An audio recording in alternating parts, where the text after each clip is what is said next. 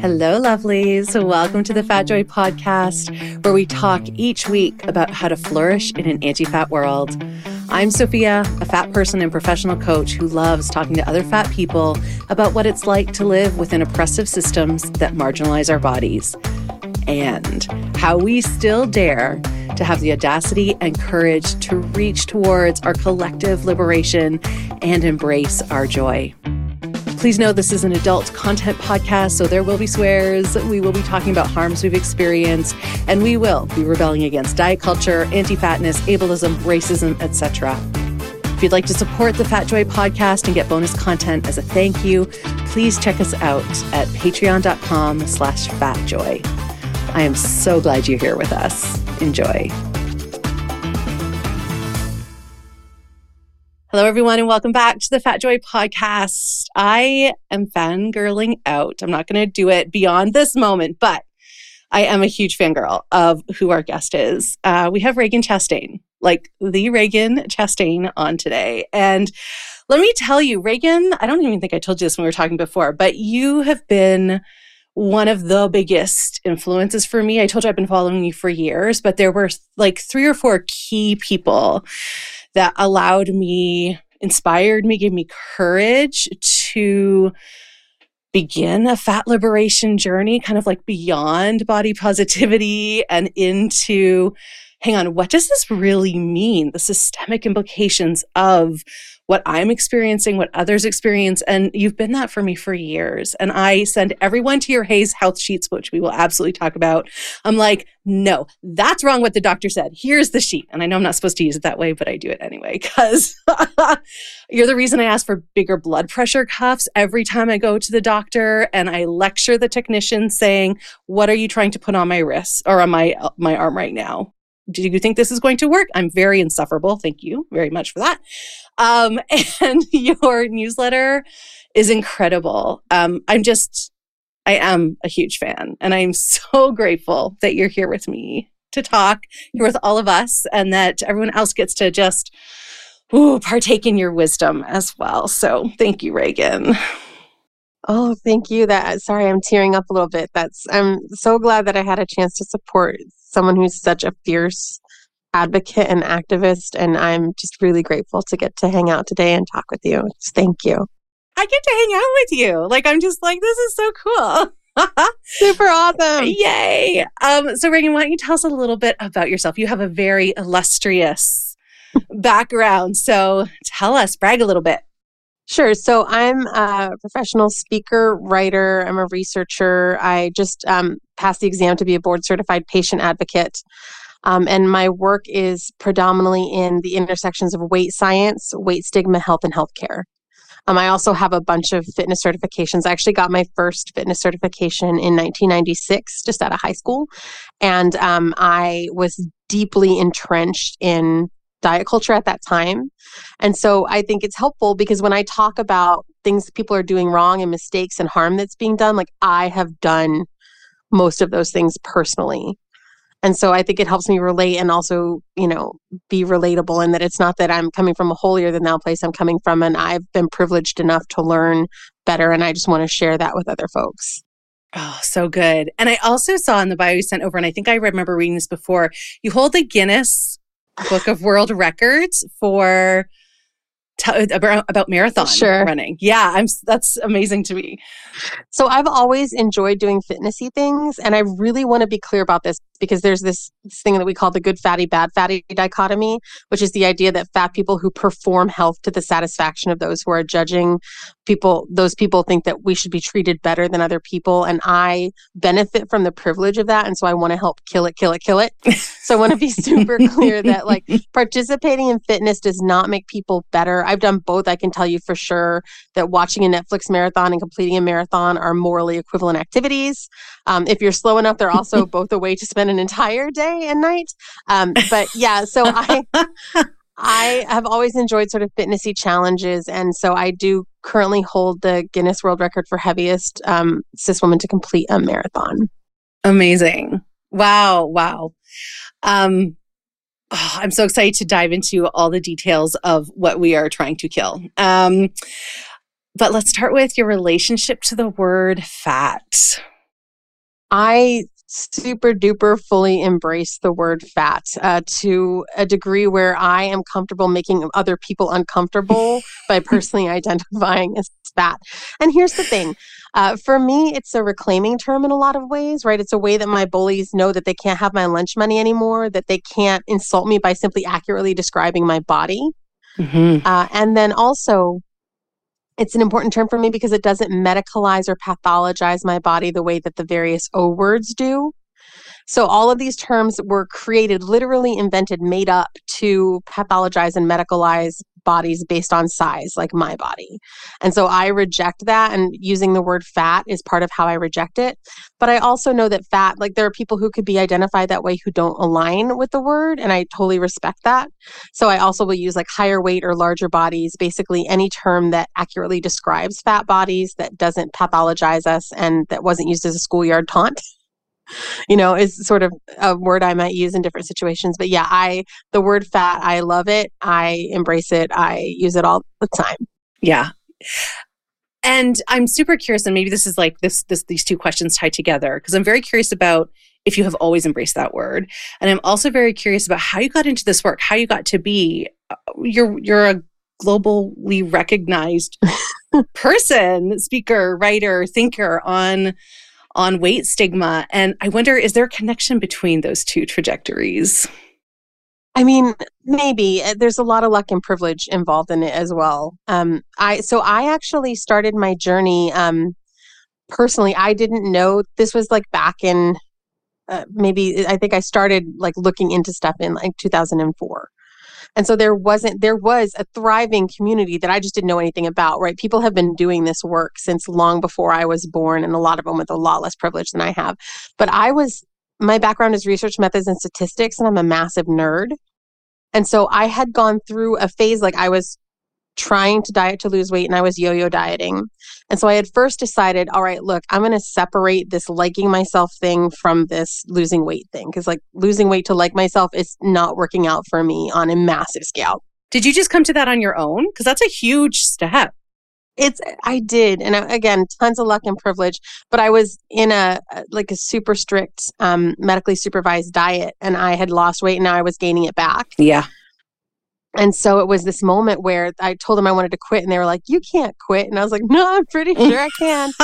And so they brought me into this little room, and this woman came in with a binder of pictures of like fat women just kind of hanging out and being fat. And she said, "Maybe you don't know it, but this is what you look like. And these women are going to die alone in front of the TV eating bonbons. And is that what you want for your life? And aren't you tired of hating your body?" This was a medically supervised What the fuck? Oh my God. Yeah. So this is not okay in any way, but it for me was like this seminal moment of this work. Cause I was like, first of all, I look like these women. Like I thought I looked so much quote unquote worse than the women in the pictures that I was like, wait, I don't hate their bodies. So it was like that first inkling.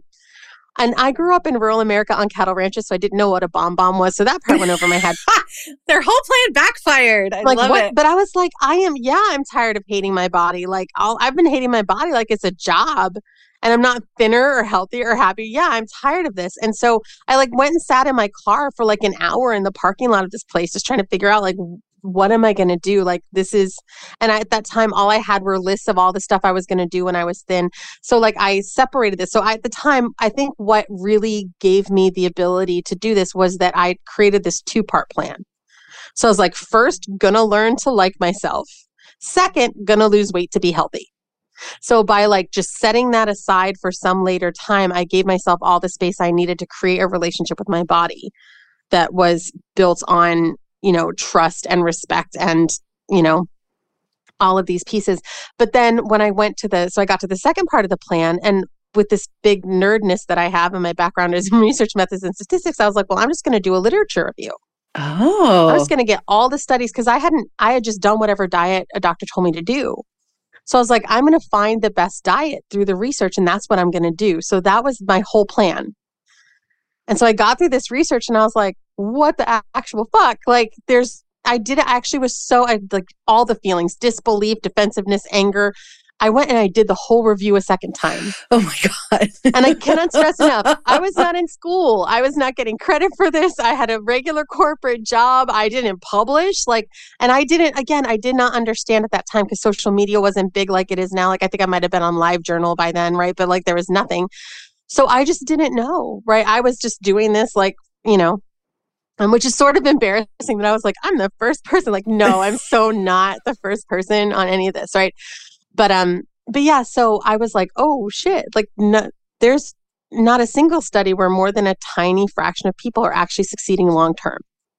And so that got me to dig into like, well, what's happening here and how are we all fooled? And so I started my blog, Dances with Fat, with like in this personal journey, but mostly because I was competing in ballroom dance at the time. And a judge told me she couldn't stand to look at me because my dress showed my arms. And she told me several times, pinned up against an elevator, I couldn't stand to look at you. What? And what happened was my background in social justice, I staged my first protest in kindergarten. I was just like that kid. Thank God for my mom, because she was just like every step of the way supporting me and there for me. Like she's amazing still to this day.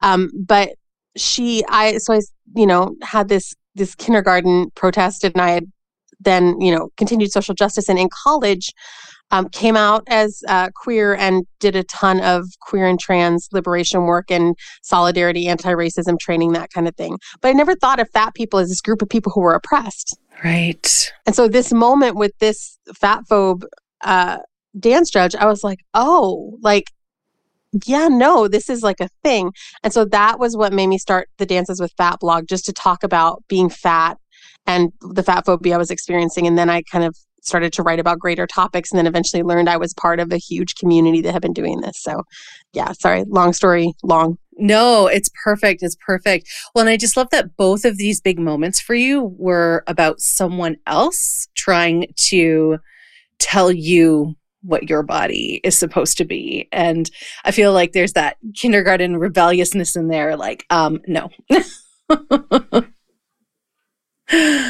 Always, yes. Yeah, yeah.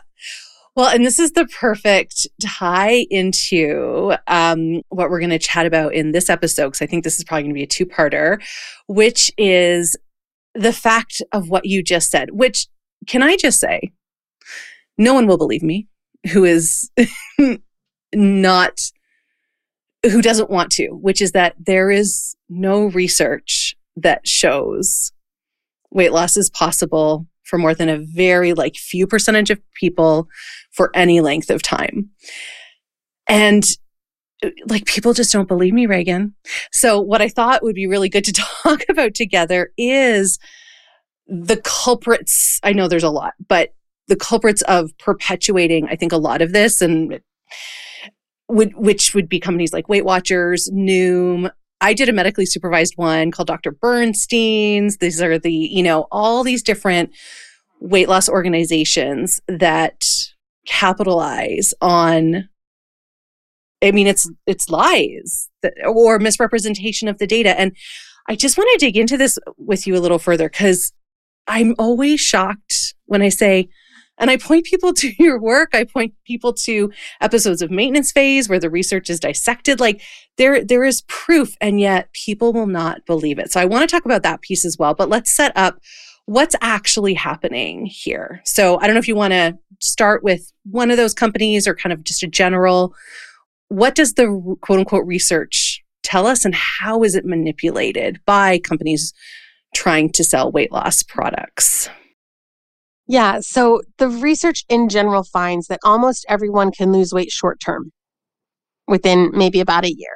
And then almost everyone regains their weight within years 2 through 5, with up to 66% regaining more weight than they lost. And I want to be super clear. I don't think there's anything wrong with being fat or becoming fatter. I do think there's something wrong with something that's being considered a healthcare intervention that's prescribed to 70% of the population that has the opposite of the intended effect the majority of the time. Yes. Especially considering that the hand-wringing that the diet industry does now is, well, look how much fatter people are than they were, when what we've been given is an intervention that makes people fatter. That shouldn't be a galloping shock. That's as expected, right? So that's, you don't have to be have a PhD in calculus to work that out. So what happened was, and Weight Watchers is one of the primary architects of this myth. So if you look, their original paperwork was filed based on a repeat business model. So what they knew was this thing that the body has a two-part biological response to intentional weight loss attempts. Mm-hmm. So at the first part, it loses weight short term while it tries to deal with the fact that now like there's not enough food, it assumes. And also we have to maybe run from bears because they're like, we're doing all this exercise and there's not enough food. And our body just doesn't have a way to know like, oh, this person, the person inhabiting me thinks I would be more attractive if I looked different. All it can be like is I'm sending hunger signals. They're not sending food.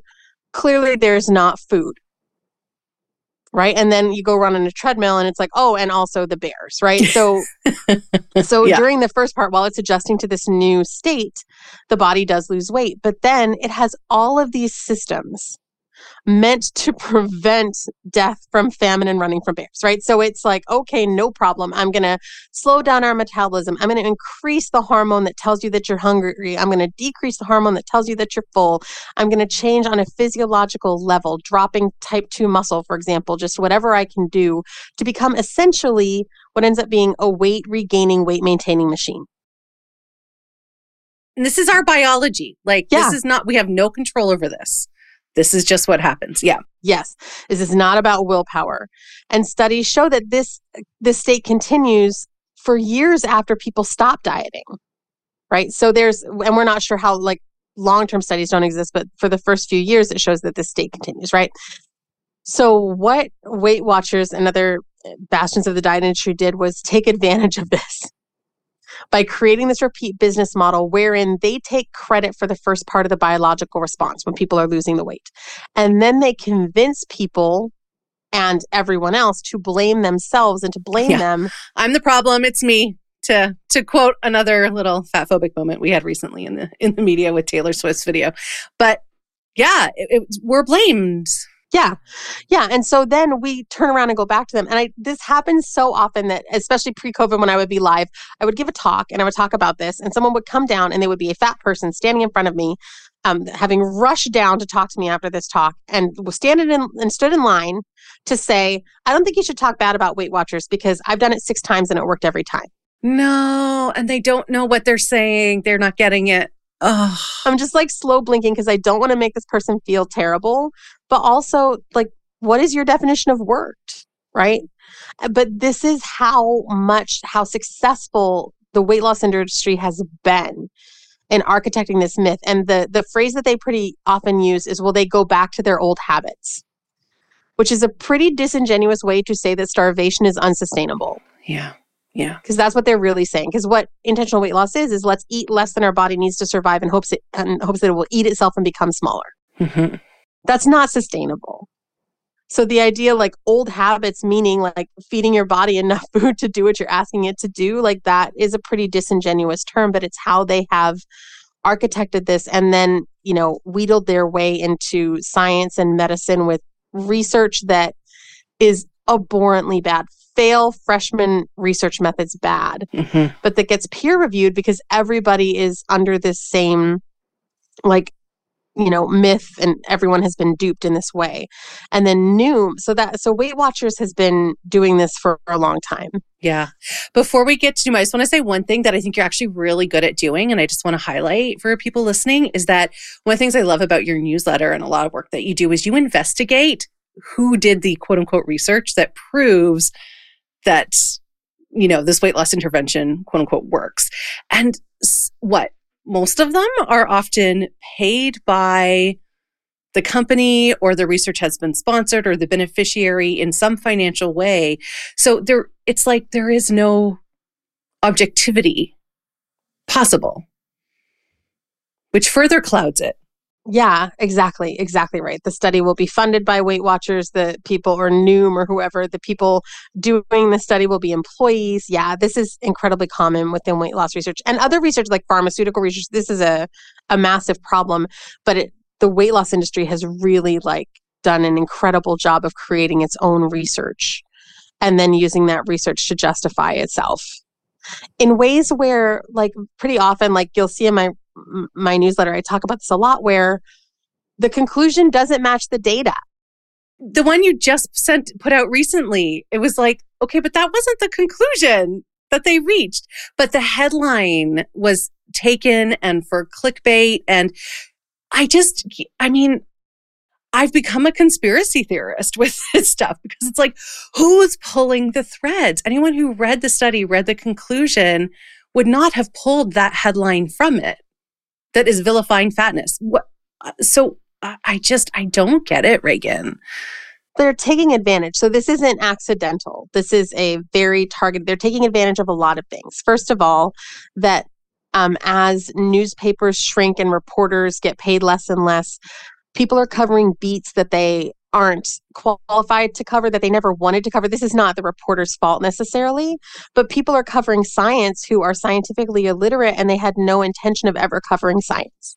And they're not fact checking, I don't think, like they used to, like deep dives necessarily. Yeah. Or they can't. They're also taking advantage of paywalls. So you see the conclusion that says this study showed that this was a high efficacy intervention. That's available to everyone. But you got to pay your $35 and be able to read the study and dig into the discussion, because they're not in a hurry to like highlight this information that like everybody lost 2 pounds, right? So they are hiding, they're burying it in the discussion, and like who has time to do that? And so it's not just the media, but also healthcare professionals. A lot of my speaking is to healthcare professionals who don't understand or aren't aware that they can't trust the conclusion of the study, and they shouldn't have to be. They should be able to trust the conclusion of the study. So the diet industry and the weight loss industry in general, they're taking advantage of these things. And they're putting out press releases, and then some reporter who's having to write way more than they should have to on subjects they know nothing about just has to trust, like, yeah, this is a peer-reviewed study. Of course, this press release is accurate. It's a perfect system. Like it's built so perfectly. Yeah. I definitely want to hear what it's like talking to healthcare providers. But let's go to Noom next, because Noom took a particularly interesting approach with their marketing. Yeah. So the first commercial I saw for Noom, I was just like, what the fuck? So their initial marketing was, we're a brand new way to lose weight and we can help you keep the weight off for life. Yeah. And I just want to point out, those are mutually exclusive statements. Right. Either you're brand new or you have long-term data showing that people keep this weight loss until they die. Like these are two different mutually exclusive statements. But again, because with weight loss, we're all so convinced that, everybody but us has the answer and that we're the problem, we're the reason it doesn't work, right? And then they're like, we're totally new. And then their next commercial was like, eat grapes instead of raisins. Like, oh my God, 1987 called and want their crappy diet advice back. Nothing about this is new except that it's giving you old advice on a new AI platform, which is ridiculous, right? But they really got a lot of reach. And people, I want to like point out, people don't get the idea that they should lose weight out of nowhere. Their doctors are telling them this. Their family and friends are telling them this. And so it's not like people are, and all of these same people, healthcare professionals are telling them, if you try hard enough, you can lose this weight. Yeah, it's all discipline and willpower. And I've heard that my whole life. Yes. And yeah, and it's so paradoxical, because I am one of those weight cycling people where I lost 100 pounds, gained 110, lost another 100, gained 120. If that's not discipline and willpower, I don't know what is. Yeah. And so it's these companies are taking advantage of and duping a lot of people. And so the fact that people are fooled isn't because everybody's just naive and, stupid. It's that we've all been taught this from, birth at this point, and these companies know that, and they're taking advantage of that. And so that's what I always want to point out. Like, this is not an issue with the end users, although those are the folks we're trying to educate, because these industries are making, what did the diet industry make? $72 billion. So they have plenty of money to hire the best marketers in the world. And they're not going to stop until we make them stop, until it stops being profitable. Yeah. Well, and what Noom did too is they had this whole, it's the we have discovered the psychology behind it. And so they really went with that psychology angles. If they've biohacked our brains to help us permanently lose weight. And they played up that a lot. Yes, and you know what else they played up? A 16-week study. Like, this study or another study, it's 9 months. And this was the study. So when they first came out, I started, communicating with them. And I was like, hey, please send me the long-term data, right? You can keep it off for life. I'd love to see that. Most people lost some weight in 9 months is what they were basing that on. Wow. Like, it's just a fraud. It's straight up a fraud. And why is there no, I don't know, this is so naive of me, and I know the answer, but I'm going to ask it anyway. Why is there no regulatory body or some kind of institutional oversight, maybe from the government, maybe from I don't know, do we have a Department of Health? Is there no one that requires truth to these claims? So in the States, they're taking advantage of the gutting of these regulatory agencies, starting with the Reagan administration by conservative regimes. So, for example, the FTC years ago, and Lynn McAfee, who's an incredible activist in the space, was in the meeting with the FTC where they told Weight Watchers they wanted them to do 5-year studies. And Weight Watchers straight up refused. And what they said was, and I'm quoting, "It would be too depressing for our clients."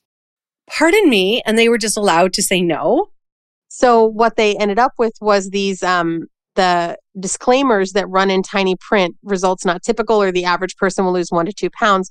But nobody wants to think that they're going to be the average person. First of all, we're all like, I'm going to do it better than anyone has ever done it. Yeah. And then there's doctors. Like, I was on an episode of The Doctors, and the weight loss doctor who was, it was myself and Greg Dodell, who's an incredible weight neutral endocrinologist. And then this other doctor who has a book out about weight loss said, well, yeah, it only works 5% of the time, but that's just because everyone else isn't doing it right, essentially. And this myth is what props this whole thing up, right? And I want to point out that in medical practice, and the data that goes back that shows a 95% failure rate goes back to Stunkert et al. In 1959, which looked at the previous 30 years of data. So data from the 1920s, a century of data now. So in medical practice, any kind of intervention, if there's a 95% failure rate for 100 years, you don't just keep prescribing that and say, well, do it harder. That's not right. Okay. And so medical school training, medical research, again, it's just all part of this huge system. Yeah. And you said you feel like a conspiracy theorist. It is you can't talk about this for very long without sounding like a tinfoil hat conspiracy theorist, because it is in many ways a real conspiracy. I think this is why people don't listen to me anymore who are not open and curious and interested in actually questioning their own beliefs, because it's no, but everyone knows fat is bad. Yeah. It's no, but actually, no. And then I sound like, oh, I'm the fat person saying, no, fat is fine. And I'm just making an excuse. I've had family members say to me, do you only do this work because you're fat? Yeah. And it's well, not only, I hope not, but I have a very vested interest in looking deeper and understanding the truth. And I can show you lots of research and people to follow if you want to learn more, but they don't. Yeah. And it's a way that traditionally any group that's being oppressed, their work against their oppression is disqualified by those who are benefiting from that oppression. Exactly. Yeah. Because that's the other big piece here. Right? Yeah. This is rooted in racism. This is absolutely systemic oppression. Where was I reading? I don't know if it might have been from you, but weight stigma is the only implicit bias that is going up year over year. And it's going up 40% year over year. That's the Harvard implicit bias study data. And that's horrible. So as we're getting I'm going to put quotes around this, generally less racist, hopefully less homophobic, transphobic, all these things, weight bias is still skyrocketing. Yeah. Yeah. And I don't know that we're actually getting less racist or homophobic, and so here's the thing, it's absolutely weight stigma in general, the BMI scale in specific, these are all rooted in and inextricable from racism. And I cannot recommend enough Dr. Sabrina String's Fearing the Black Body and Deshaun Harrison's Belly of the Beast to learn more about Yes. the ways that these things are rooted in racism, the ways that they continue to disproportionately impact those populations.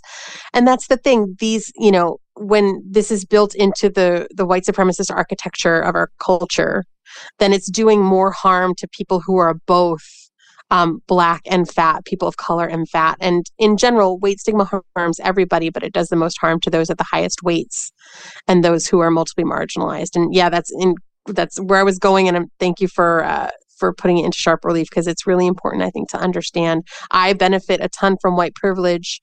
And while I'm a large fat, I'm not what's considered a super fat. My partner is a super fat. And so while that doesn't give me more oppression, it does give me a view into like what that is like and the differences even in our experiences as a large fat and a super fat. So yeah, that's all super important. And it's, it's a part of the harm that these weight loss companies are doing. And it's part of the way that they profit is by really building on existing marginalizations. And then there are other ways that intersects. For example, a lot of gender affirmation procedures have BMI limits. So the healthcare is held hostage for a weight loss ransom.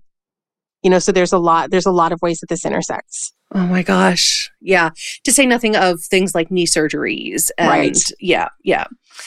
I'm still shocked that we use the BMI. We know. This is where I get so frustrated and angry, because I'm like, but we know better. Yeah. We know better. It's so clear, it's out there, and yet we keep allowing ourselves in general to believe that skinnier is better. There's morality applied to it. And I always think about the Hierarchy of Bodies by Sonia Renee Taylor, and how we're all just trying to get to the top of the ladder, which is where the thin, white, cis, heteronormative, male is. And our proximity to that allows us more privilege. And and it's all such bullshit, Ragen. And I just keep thinking, and I'm so glad you do this work. And I want to hear what it's like talking to weight loss practitioners, because I just feel like I started this podcast because I was like, I don't know what else to do. I just want to take a megaphone and I'm just going to talk about it all and have people talk about it too. Because I feel so hopeless most of the time. Yeah. So you go in front of what I would say for a lot of fat people would be some of the most trauma-inducing, quote unquote, experts and care professionals. And you talk to them about this stuff. I am dying. I've always been dying to actually ask you this question. It's like, because my parents are in the medical profession. So I know what their reactions are, but what's it like going into a room full of doctors so steeped in the belief that fat is bad, and talking to them about this? What happens? What's that like for you? Do you get nervous? Give me the behind the scenes, Ragen. I want to know. So part of the reason why I chose to focus on medical care is because it makes, I think, the most use of the privileges that I have, which include the educational privilege, but also what I would call personality privilege. I am someone who, in moments of conflict, I become very calm, very clear-headed. All the information in my head is typically available to me. I don't tend to become emotional. And so I also want to point out that if people do respond to conflict with becoming cloudy-headed and emotional and crying and screaming, that is so valid. Thank you for validating me. That is such a valid response to being mistreated. And what we have is a culture that doesn't privilege that response. And that's a problem. But because I happen to have that personality, and again, a ton of luck of the draw and privilege stuff, that's what I do. So I think that it's doing that part of the work helps me to utilize my privilege to the best advantage. So I feel like I have what I consider a dream job I wish didn't exist. Yes. Given what exists in the world, given the world we live in, this is what I want to be doing. But I would much rather live in a world without weight stigma, where I could be a mediocre stand-up comedian somewhere. But this is a situation where, so when I go in, So when I started giving these talks in 2009. And again, I am absolutely not the only person doing these talks. There are people who've been doing it since before I was born. But I got into it in 2009, and I would talk about like patient engagement and people wanting, seeing their bodies as valid. And that was such a flop at that time. The Q&As were straight up hostile. Doctors screaming at me, No. Typically, one person with authority had invited me in and everyone else was forced to be there. Oh, those are the worst. We would do things like letting them wear jeans or feeding breakfast, just like whatever would kind of try to decrease hostility. So, but I did some talks like this and I was like, all right, this is not working. So I was like, all right, new plan. You are obligated to provide ethical evidence-based medicine. Weight loss is not that. Here's an hour and a half of evidence of why. Fight me. And then the Q&As became so much more productive. Because I was like, look, you can question what I'm saying, but like you better be packing some evidence, right? I just gave an hour and a half of evidence. So do not bring everybody knows to my evidence fight. If what you're saying is everybody knows you're wrong, then you have nothing to say and please sit down and let somebody who knows some research stand up and talk. Or sit down and talk, right? So this helped a lot. I've seen change. It's too slow and it's too painful, but now I'm, more often people are already aware of some of these things, like with BMI and of weight stigma. I'm able to talk about patient engagement. People are asking for me to come in or choosing to come. So I'm seeing things change, but it's been interesting. I once gave a presentation to several hundred childhood quote unquote obesity researchers. Oh, I can't. I just got goosebumps. No, and it was gross. Such because I take a hard line. Right. So I do a lot of work where I'm like politely asking people if they wouldn't mind not oppressing us so much. And I don't apologize for that. I think harm reduction is an important part of the work.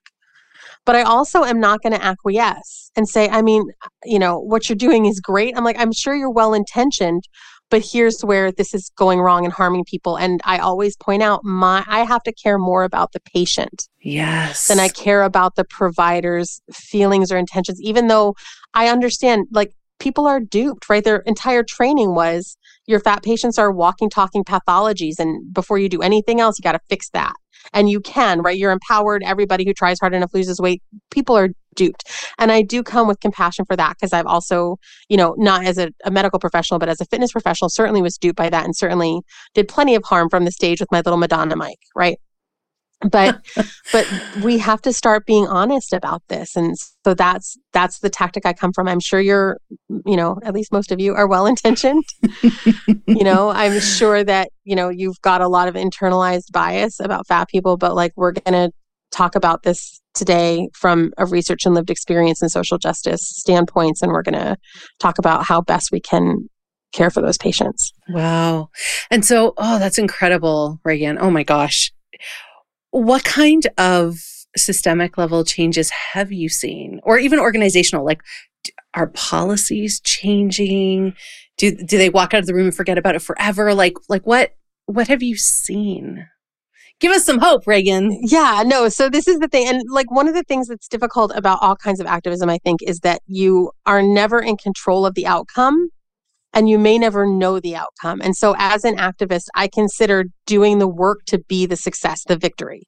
Otherwise, I would pack it all in, right? Because I can never know. I talked to 1,300 people. I have no idea what happens with those people. So I have to be being here and doing this, that was the victory. And then, and I'm not the only, again, there's so many people doing this. So when you're an activist, you don't have to feel like it's all on your shoulders. Right. All we can do is what we can do with the privilege and leverage and power that we have. And then, let go of the outcome to the extent. Right. But I do see, I have seen some really cool things. I once had a doctor contact me 6 months-ish after the talk and say, I was so mad during your talk. And he said, I know you said that doctors have a hard time learning from people who aren't doctors. And he said, I don't know if you were talking to me, but I do know you were talking about me now. But he was like, I really want to talk more about, he's like, I'm not convinced, but I want to talk more. And so he brought me on as a consultant to his practice. And then within a period of months and now years, he has moved to a fully weight neutral practice. Oh, right. So there's one dude. What a gift for all his patients. Oh my gosh. And that's the thing that, one of the things that's lucky for me about working with healthcare providers is for each person who I change their behavior even just a little bit, right? They're still coming from a weight loss perspective, but they've decreased their weight stigma. There's some harm reduction there. And I think that's important too as activists that we remind ourselves, like, because it can be easy to be like, harm reduction is not enough and a little bit of change is not enough. And that's true. And the people who are still have the most harm are still the most marginalized people. And so it's never enough. That's the reality of what we do, but it's something. And I think we have to hold on to that, or like we just can't go on. Yeah, I'm so glad you said that, because that is always, I'm just a baby activist. I'm just getting my feet under me with this work in an activist-y kind of way. And that I mostly just feel helpless a lot, hopeless. Yeah. But when you said it that way, like, this conversation is the work. I won't know the impact. See, that's the problem too. I really like to know. I want to control the impact. I want to know exactly. But I really love that you said that. And I find a real comfort in that. And I imagine a lot of people listening will as well. Like, it's that we have to just, and then there's a big trust there too. Just trusting that gets to count. Yeah. Did some of this tie into, you said you recently have become a patient advocate. Is that connected to this work? I actually don't really know what a patient advocate is. Could you tell me a little bit about that? Yeah, so there's lots of different ways to be a patient advocate, but essentially it is a person who works with the patient and or their family through the medical process. So there are patient advocates who are experts at billing. Oh, there are patient advocates who are experts at end of life care. So it's someone who helps you navigate the system essentially and has the patient's interest is their primary goal. Oh, that's amazing, because it's a very hard system to navigate. Yeah. So is your focus weight related? So I've done advocacy just as a lay person, for a long time, for friends, for family, for people who came and asked for help. And so when I found out that there was a board certification for it, I just wanted to kind of have that as something that I studied for and achieved and had that certification to make sure that I'm keeping up with my education, that I know that I'm, using best practices, that kind of thing. And also to just, to have that certification to say like, yeah, I, did the work, took the test, did the thing. So I don't do a ton of one-on-one patient advocacy right now. There are people who come and ask for my help, and like, sometimes I can help them and sometimes I refer them out. But in general, I just wanted that to be clearly part of my work. Oh, got it. To say, patient advocacy is something that is incredibly important to me. And, I'm working on learning more and more about how to help patients who are dealing with BMI limits for procedures. Yes. Good. Thank you. Yeah. I mean, that holding healthcare hostage for a weight loss ransom is so unbelievably harmful, unbelievably not evidence-based. Unethical, amoral. Like, it's shocking. It's shocking to me. Yes. So, and I've have a series that I've been working on for a long time that'll come out in Weight and Healthcare in 2023 about this in general. And then I want to create specific resources. Like I have currently Deborah Gard, who's an incredible activist, put together resources for fighting joint replacement denials. And so she allowed me to publish those, and I've added to it over time. But I have a series about joints in specific, but I would like to have for other things like gender affirmation procedures and other procedures to the research to fight that. That's so good. Yeah. Wow. Oh, that's brilliant. That's brilliant. Ragen, this is so great. I feel like we're gonna pause here, because then we're gonna come back with part 2 of the podcast talking about weight loss surgeries, which is a whole other kettle of fish, or bucket of worms, or whatever animal metaphor we want to use. Thank you so much. I'm so glad we talked about the research, about Weight Watchers, about Noom, about talking to physicians and the changes that you are seeing. And I'm just so grateful that you are out there doing this work, that the ripple effect is happening. I'm going to also post in the show notes links to Fearing the Black Body and Belly of the Beast, just in case anyone doesn't know those resources. And I'll, of course, share all of your information. Before we go, though, because I think this really ties into your patient advocate work, to my mind, the Hayes health sheets are incredible. Do you want to just say a little bit about, like, what inspired them. And I'll, of course, post the link, but a little background, I think, would be really useful. Yeah. So I thought for a long time, wouldn't it be cool for people? Because people will come to me and say, I just got diagnosed with, this health issue. And it's a place where all of your health at every size and all of your size acceptance work can really break down. Yes. Right. People are like, I'm good, I'm practicing, but then they get a healthcare diagnosis and they're like, well, obviously now it's time for weight loss. And a healthcare diagnosis doesn't make weight loss any more effective or ethical. Right. But I totally understand that. So I was like, wouldn't it be cool to have a thing like, no, there's a weight neutral way to deal with this. But I did not feel like I was qualified to do that. So I reached out to Dr. Louise Metz, and I remember the subject line was maybe a terrible idea. And I was like, here's what I'm thinking of. Like, what if I drafted the sheets and then you as a doctor corrected my mistakes? And then Tiana Dodson, who's an incredible activist, will take a look at them, also correct my mistakes. And then Tiana also does web work, and I had worked with her before. She's incredible. So I was like, would you also do the website? And so that was the original team of people. And now Dr. Asher Larmy has become an addition to our team, which I'm so incredibly excited about. Fat Doctor UK, some of you may know them as. But yeah, so that was the impetus for that. And we were like, and let's create a resource and research bank, and let's create a statement about why we don't recommend weight loss. Because I just wanted something to be able to be like, here's a link. Yes. Instead of like disparate advice or copy pasting something, like here's a link.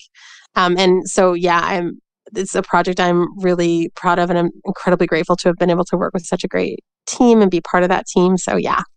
Yeah, it's so good. I mean, I used it for, like I mentioned, the blood pressure cuff. I used it for when I had an ultrasound, because I've got endometriosis, so I'm having a lot of pelvic ultrasounds over the last couple of years.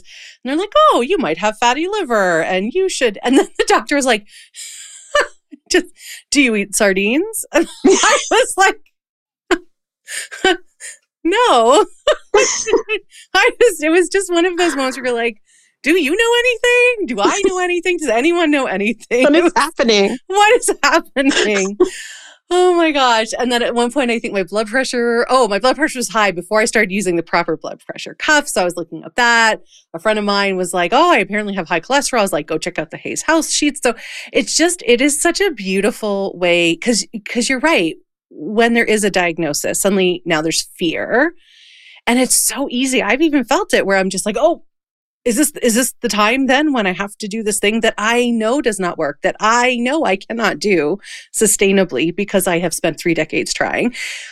Is this the time? Like, the fear really gets in there and messes with your brain and your heart. And I find those sheets just such an amazing touchstone, and it allows me to reconnect to my body and to figure out, okay, these are the questions I'm going to ask. This is how I'm going to go in. I just feel it's like a life raft, and like being equipped in a different way, and like returning the agency back to me as the patient, so that I don't have white coat syndrome where I just mindlessly follow what the doctor says. Right. And I know it does that for lots of people because I've referred them to lots of people. So they're such a great resource. Thank you so much. And again, it's a full team effort, and I'm just super grateful. Oh, thank you everybody on that team. Yeah. Beautiful. All right, Ragen. Thank you. And I'm excited to talk to you about weight loss surgery next time. See you next time. Thank you so much. Before we go, I'd like to read a poem, because poetry can reach our hearts in a different way. Poems can have us feel in a different way. And that's what this podcast is all about: expanding our hearts, deepening our empathy, and inviting in joy. So each week, you get a new poem.